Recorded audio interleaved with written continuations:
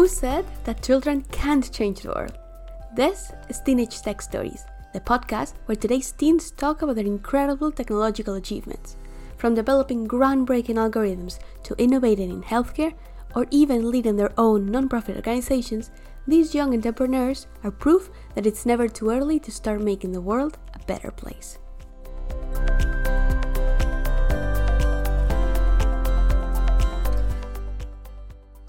Hello and welcome to the 9th episode of Teenage Tech Stories.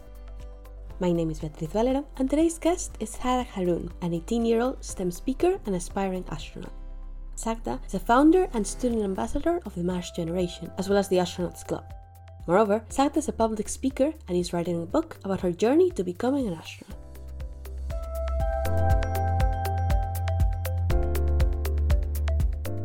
Hi Sagda, how are you? Hi, I'm doing great. It's great to have you on the podcast. Thank you for having me. It's amazing to be here. Okay, to begin, why don't you just take a second and introduce yourself? Yeah, sure. So I'm an 18-year-old aspiring astronaut and aerospace engineer in my final year of school. So I'm currently doing my advanced levels here in Sri Lanka, and that's where I'm originally from. So other than the work that I do with the organizations that I'm involved in, I'm a tech diver, a poet, an author. I love photography, and I love meeting new people and learning new languages. And I'm also currently working on my pilot's license. So yeah, there's a lot to balance and never a dull moment. That's really cool. Are the pilot classes scary? Yeah, I actually started it a couple of months ago. Because of the situation here in Sri Lanka, it's taking a while to get my clearances. So I haven't been on a flight yet, but we've completed our ground school and all of that bit, and we're waiting for the clearance to come in so I can start flying. Yeah, it's exciting. I'm a bit nervous because of the stories that I hear from my instructors about how first times students embarrass themselves and stuff. But yeah, that's definitely something that I'm looking forward to. Okay, that's really cool. And it matches really well with what you want to do, which is be an astronaut, which is a very cool goal, but also very difficult. Only 566 people have ever traveled to space, and 65 of them, which is about 11%, were women. So that's a really difficult goal. Why do you want to be an astronaut? And when did you first get interested in going to space? I can't actually remember exactly how this happened, but my earliest memory was back from the 3rd grade. It was something that our science teacher, Miss Mary, was talking to us about. She spoke to us about astronauts and people who go to space. And I remember thinking to myself that, okay, this is something I want to do. And it was not just a childish dream, I'd say, because even from back then, I understood the risk that I was taking. I mean, for a child, this is too much, but I did because one of the astronauts she spoke to us about was Kalpana Chawla and the Columbia incident. So I remember my friends,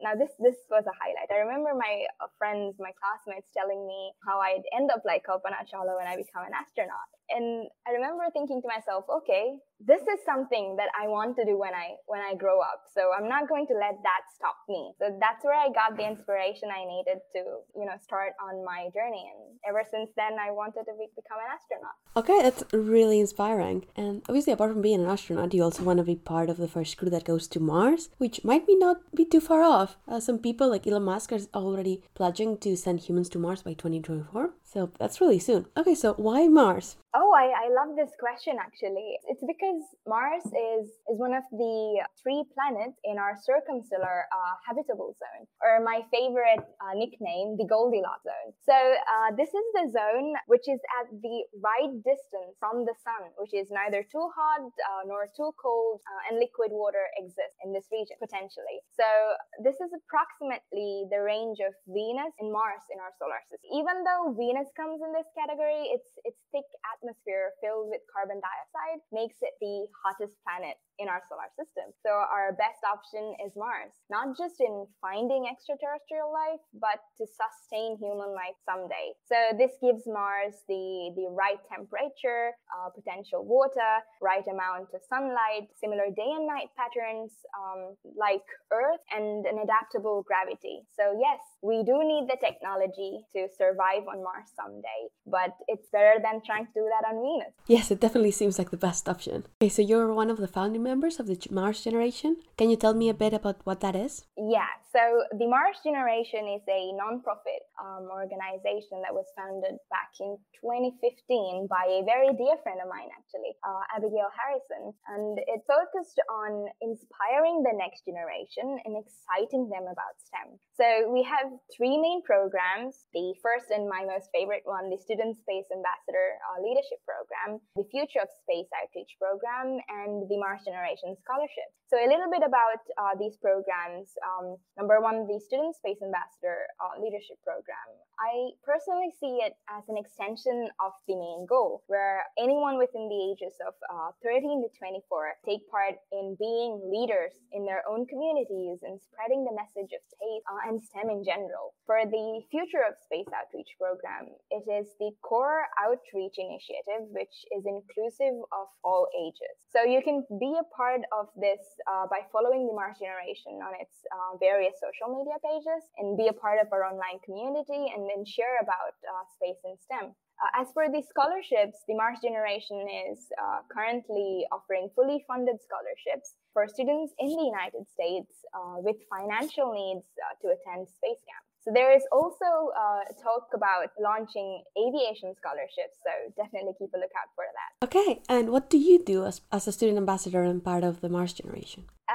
So a student space ambassador does a lot within the range of sharing space content on social media to delivering keynotes at public events. So some of these activities could be organizing STEM workshops, movie screenings, observatory nights in your communities, or maybe volunteering at a space event, blogging about space and STEM, or maybe setting up a TMG chapter, taking part in organizing fundraisers, speaking to groups.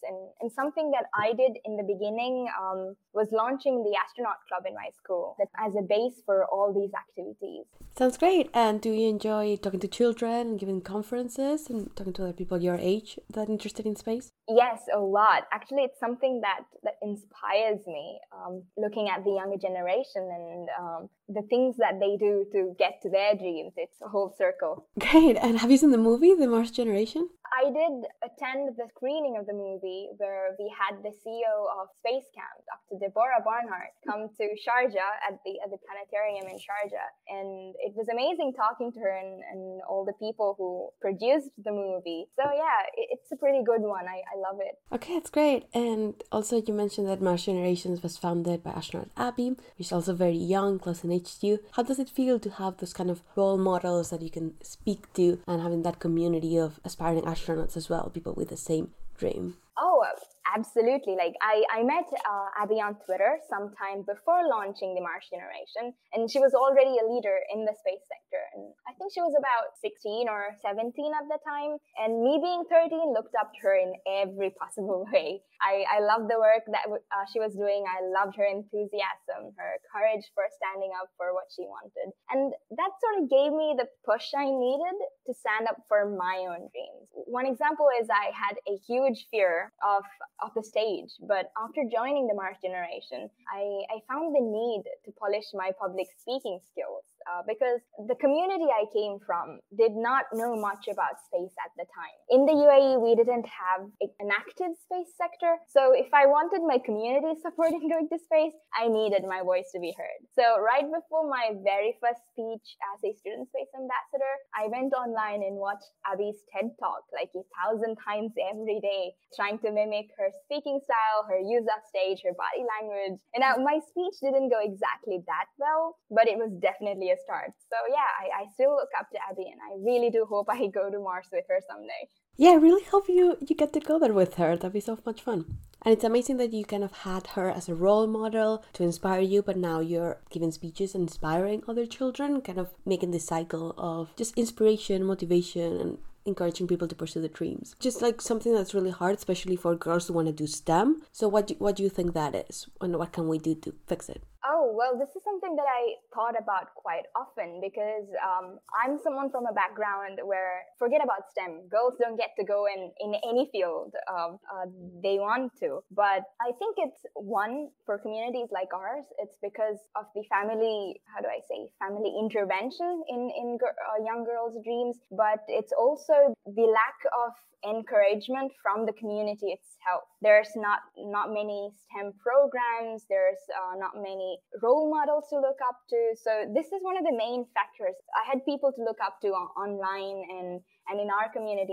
When I was living in the UAE, there were a lot of women in the space sector at the time, and so these were people who looked like me, who had the same dreams like me, and I could look up to them. So I think having role models who look like you and come from a same background like you could inspire a lot of young girls out there.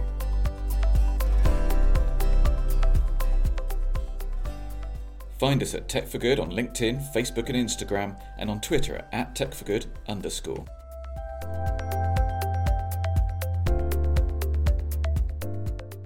Yeah, well, it's great to hear that you've had such great role models and great experiences to encourage you and motivate you. Obviously, you've had the chance to attend the Global Space Congress in 2017, the Global Aerospace Summit in 2018, and I'm sure a lot of other things that I'm forgetting. So what were those experiences like? Yeah, so these events are invitee only, where the leaders in the aviation and space industry come together to discuss different topics and present ideas. So I came across an event post online because that year in 2017, the Genes in Space, the first international Genes in Space contest finals were being held in the Global Space Congress venue.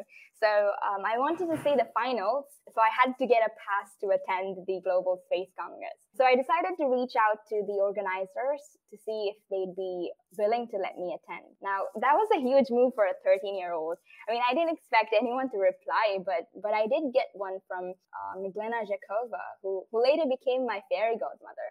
I was asked to send a profile and some videos of the work I do with my space clubs, and I did it immediately, and they were glad to let me participate. And I happened to be the youngest attendee that year, and in the following years as well, before they dedicated a whole day for school children to attend. Now, it was exciting, like super exciting, because so many astronauts were going to attend as well. And it was an amazing experience, and I have so many memories through the years getting to meet my heroes and learning from them. And another important highlight would be getting to meet Professor Anu Ojha, a director of the National Space Centre in the UK, in one of his master classes for university students in 2017 itself. He was surprised to see me there, and he tried making his presentation as child-friendly as possible so that I would understand. And we had some out-of-this-world discussions, and he introduced me to many astronauts and leaders in the space industry through the years. And to this day, he remains one of my biggest mentors.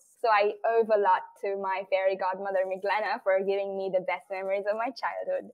Must have been quite something to see someone so young in a university class. But it's great to hear that the community was so welcoming to you and to people young that are interested in this. And on another note, I wanted to ask you, obviously, the space sector for a long time has been kind of led by just a few countries that have done most of the investment on this area. But now it seems like it's becoming a lot more internationalized. A lot more countries like India and the UAE and Saudi doing huge projects such as NEWA, this city on Mars, and things like that. So what do you think about that? How does that make you feel? Oh, I think it's amazing because I see space as a common ground for everyone. If we are reaching out farther into the solar system and beyond, the only way possible is if we do it together. Not just in terms of financial cooperation, but imagine this. If we come across extraterrestrial life forms, we're going to be looked at as one species. We're going to be looked at as humans. So we aren't going to be defined by our political and our regional boundaries. So the rise of new countries in the global space sector not only fulfill this goal, but it also gives the children in these regions a new opportunity. It opens new doors, something to dream about, a purpose in life. And it's definitely exciting to work for a common goal that we as humans want to get to. Yes, that makes a lot of sense. And as part of this common goal and alliance between countries to work on the space sector, do you think sustainability has to be an important concern and something that maybe if we all work together, we can make improvements of when it comes to space travel? Yeah, we've already come a long way into making rocket launches more environmental friendly. Like when we talk about pollution because of rockets, we think of emissions. So in terms of the propellant we use compared to the solid rocket propellants that was used back in the day, we now have more efficient and more eco-friendly liquid propellants. Even within this category itself, in the very first liquid-fueled rockets, it was liquid oxygen and gasoline. Now, most of them use liquid hydrogen and other propellants like RP1. And something else that we've improved in the last few decades is the use of the reuse of rocket boosters. Now, before we would just discard them, but with current technology, we can reduce the manufacturing of these rockets and simply reuse them. So I'd say we're on a pretty good path to a fully sustainable space program. We just have to keep doing what we do. Yeah. Great. It's good to hear that there's so much innovation in the sector, and you're participating to it through the Scholars Astronaut Club.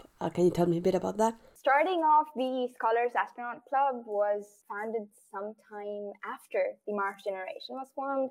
So it was an idea that I got from meeting Mr. Omran Sharaf, the project manager for the Emirates Mars mission, during an event held in Dubai. So he told me something like, my little sister, you need to be specific on your dreams about how you're going to get there. Now, I didn't see it at the time because I was excited about meeting him, but he meant that the space sector in the UAE and elsewhere was going to get super exciting, and there are going to be so many people who want to follow the same dream as me. So I had to stand out among the other applicants. Now, that got me into thinking about how this is true for everybody else. Now, I was lucky to have the right connections. Though through facing many no's and can't do's, I still had them. But there were other kids in my community who didn't. So it didn't seem fair for me to just get where I wanted to be when others couldn't. So after Abby founded the Mars Generation, I reflected on this conversation and decided, okay, I'm going to get my schoolmates the opportunities they needed to get to their dreams, whatever they might be. So the Astronaut Club isn't just for aspiring astronauts, but for everyone with a dream. So even though we do a lot of space outreach, like in every term, and excite the community about going to space and STEM, we are also focused on helping our members get to their goals. That's such an inspiring idea and project. And so to other young people who maybe are part of the program or that are listening to this podcast, what would you want them to know? Two things. Number one, don't let anyone tell you no. I mean, even if they did, people are obviously going to say no. So even if they did, don't let that drag you down. Stand your ground for what you want. A mantra that I keep telling myself in every decision I make is keep your feet firm on the ground, have your chin up, and reach higher and higher. Number two, enjoy every moment of it. Now, this is something I learned from Chris Hadfield. Astronauts, they are trained to prepare for every worst case scenario, but they enjoy doing that. So do the hard work, but live your life. That's really great advice. And when it comes to you, what's something or someone that really inspires you? Yeah, this is a tricky one because a lot of things inspire me. I try to take inspiration from every possible detail under the sun. But like I mentioned earlier, the big one would be kids younger to me. I've met so many kids throughout my journey. I've listened to their stories, their achievements, and the way they explain them, giving the most importance and making their goals the center of the universe. It inspires me to see how the next generation is all for expanding boundaries and believing that you don't have to be grown up to get to your dreams. Now, this is again something that I learned from Abby. It's called the circle of inspiration. You dream big, you act big, you inspire others, then it all comes around. This way, by inspiring others, you get inspired in return to dream big. Yes, that's really true. And I think it really shows in your case because you do not only want to be an astronaut, you're also a writer. You've written a poetry collection, and now you're writing an autobiography about kind of your journey to become an astronaut. How's that been like? The poetry collection was something that I worked on with a friend. It started out with the beginning of the Astronaut Club. It was originally an idea that I presented to our English teacher, who was also the coordinator of the Scholars Astronaut Club at that time. So I had a friend who was, I'd say, an introvert. She loved being all by herself, but I noticed that she loved writing poems and they were amazing. So I thought to myself, okay, what if I could get her to write a poetry collection? I mean, it's going to help her come out anyway. So I went up to her and I told her, hey, I'm writing a poetry collection. Do you want to collaborate and maybe write a few poems for the book? And she was all for it. She gave it some thought and she was all for it. She said, yeah, okay. It started out by me writing poems and her writing poems, us filing it. But later on, I reduced my pace and I gave it all for her. So in the book, if you go through it, you'll notice a lot of poems that Tasmia wrote. They're really amazing. So you can see why we stood out for giving her the opportunity to write, because now she's totally involved in writing. Through this, I got my passion for writing as well. I started understanding how I love to write. So that's how I started writing my autobiography. It was something that our teacher said to us about how autobiographies help reflect your weaknesses and your strengths. So it started out back then, and I'm still finding a way to include everything that I've learned through the ages. And I think I definitely want to publish it really soon. That's great news. I'm really looking forward to reading that. And I think it's a great time because you've just graduated and you're kind of moving into the next kind of stage of your life. Do you have any plans or projects for that, or are you still figuring it out? Like I said, I'm working on my pilot, so I want to complete that before I go to college, where I hope to be studying aerospace engineering, and then work in the field while advancing my educational qualifications, try to meet the requirements of becoming an astronaut and building a CV that stands out. And I want to travel. No, not like a tourist, but like our ancestors did, to see the different communities of the world, meet new people, learn new languages, get involved with their cultures, and most importantly, bond with nature. Because if I'm going to be representing humanity in space one day, I want to know every bit of whom and what I'm representing. For sure, it's great that you're keeping that in mind, the importance of representing everybody.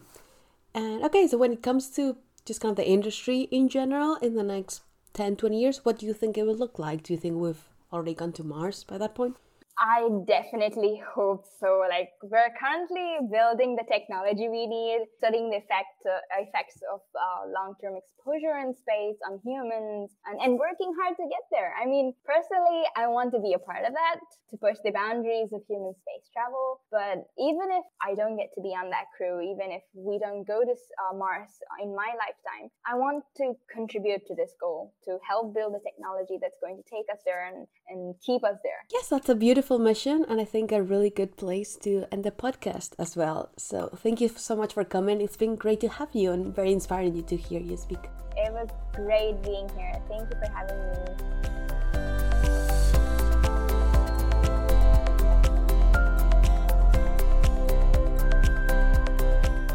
Thank you for listening to this episode of Teenage Tech Stories. Like, review, subscribe, or visit us at techforgood.net to read more about today's guest and other incredible people who are using technology to make the world a better place.